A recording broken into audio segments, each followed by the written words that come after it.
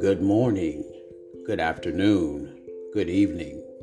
This is your Kingdom Moment, and I am Kevin Jones with Kingdom Builders International Church in the Dallas-Fort Worth area.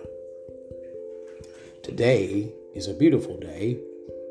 It is a new day. It is a day of new mercy. It is actually a miracle because this day was created with you in mind. Father, we thank you today for your goodness, your kindness, your tender mercy.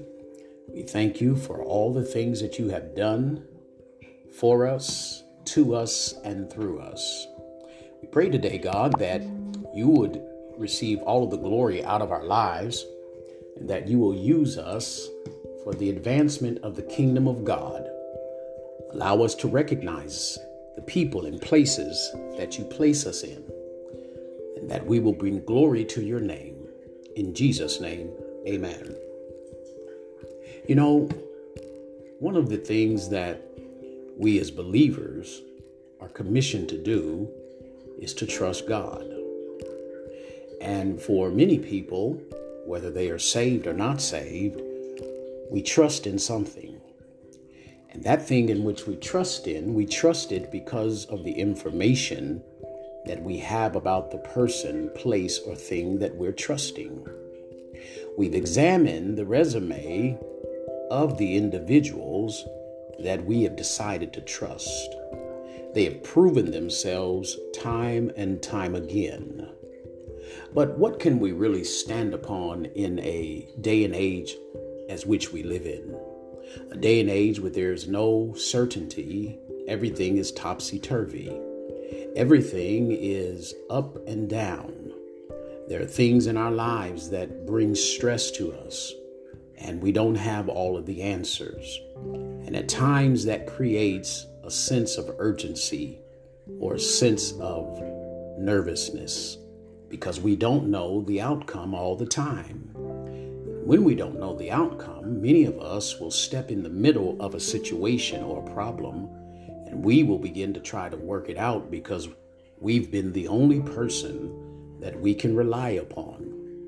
And we found out that in many cases, when we took over the situation and did it the way that we thought it should be done, we not only failed, but we messed the situation up even further and caused additional damage to ourselves and those around us.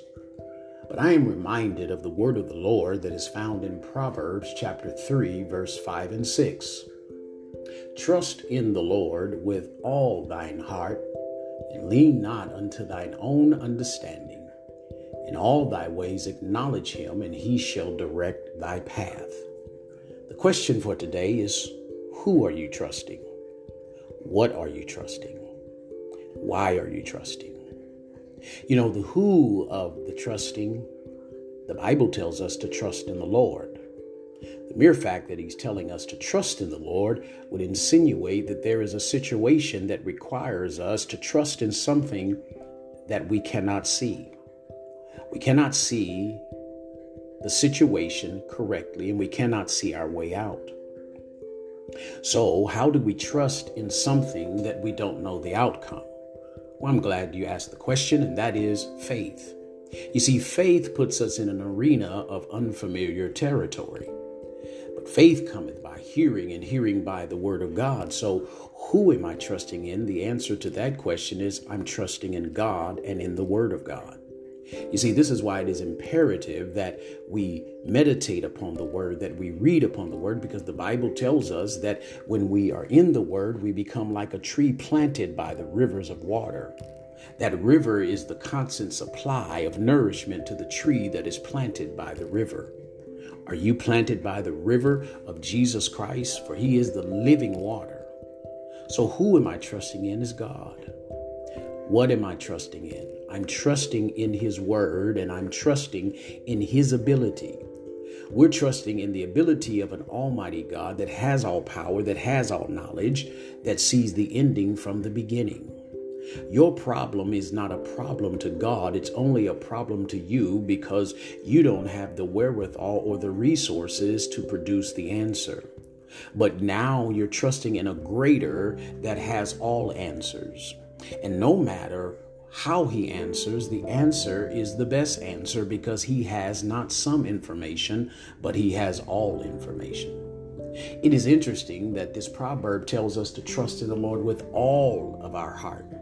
There are times in our lives where we would trust people, but we don't trust them fully. We trust them up to a certain point. And that is wise because as humans, we will fail individuals because we may attempt to alleviate the stress of the problem, but there are times in our good intentions that we're unable to fulfill the desired request.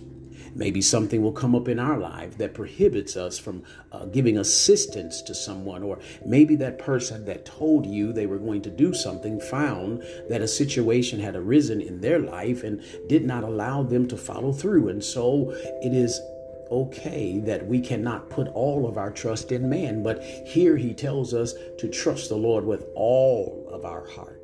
Because he is the God that cannot fail. He's the God that cannot lie, nor the Son of Man that he's going to repent. So this is why we trust in the Lord. So who are we trusting? We trust God. What are we trusting? We're trusting in him and his word and his ability and his power. Why are we trusting? The reason why we're trusting is that he has proven himself to be faithful time and time again. In every situation that we've been in, we've come this far by the grace of God. Even in the times when we thought God was taking us in the wrong direction, and we've all been there, we just haven't seen it because we didn't understand it. But you must be able to trust God even when you can't trace him. You must trust him. When you can't see him, you must follow him. So why am I trusting him? I'm trusting him because his word has proven to be true in my life. When I look back over my life and I see where I've come from, where I see where he's brought me from, where I see even in those situations that I put myself in, bad situations and making bad decisions, he's always been there to hold me up and to bring me out. He tells us in his word that with every temptation, he makes a way of escape. He never leaves us alone. I'll never forsake you. I'll never leave you. I will always be with you. And I found that to be true. The Bible says, don't lean to your own understanding because God's ways are not our ways. His thoughts are far beyond our thoughts, even as far as heaven is from earth. No man knows where heaven is, but it's far away from this earthly terra firma. And he says God's way of doing things and God's understanding is far beyond our understanding. So we may not understand the methods of God. We may not understand the process of God, but we can trust in God's process. Because in the process, God is taking things out of us and adding things to us.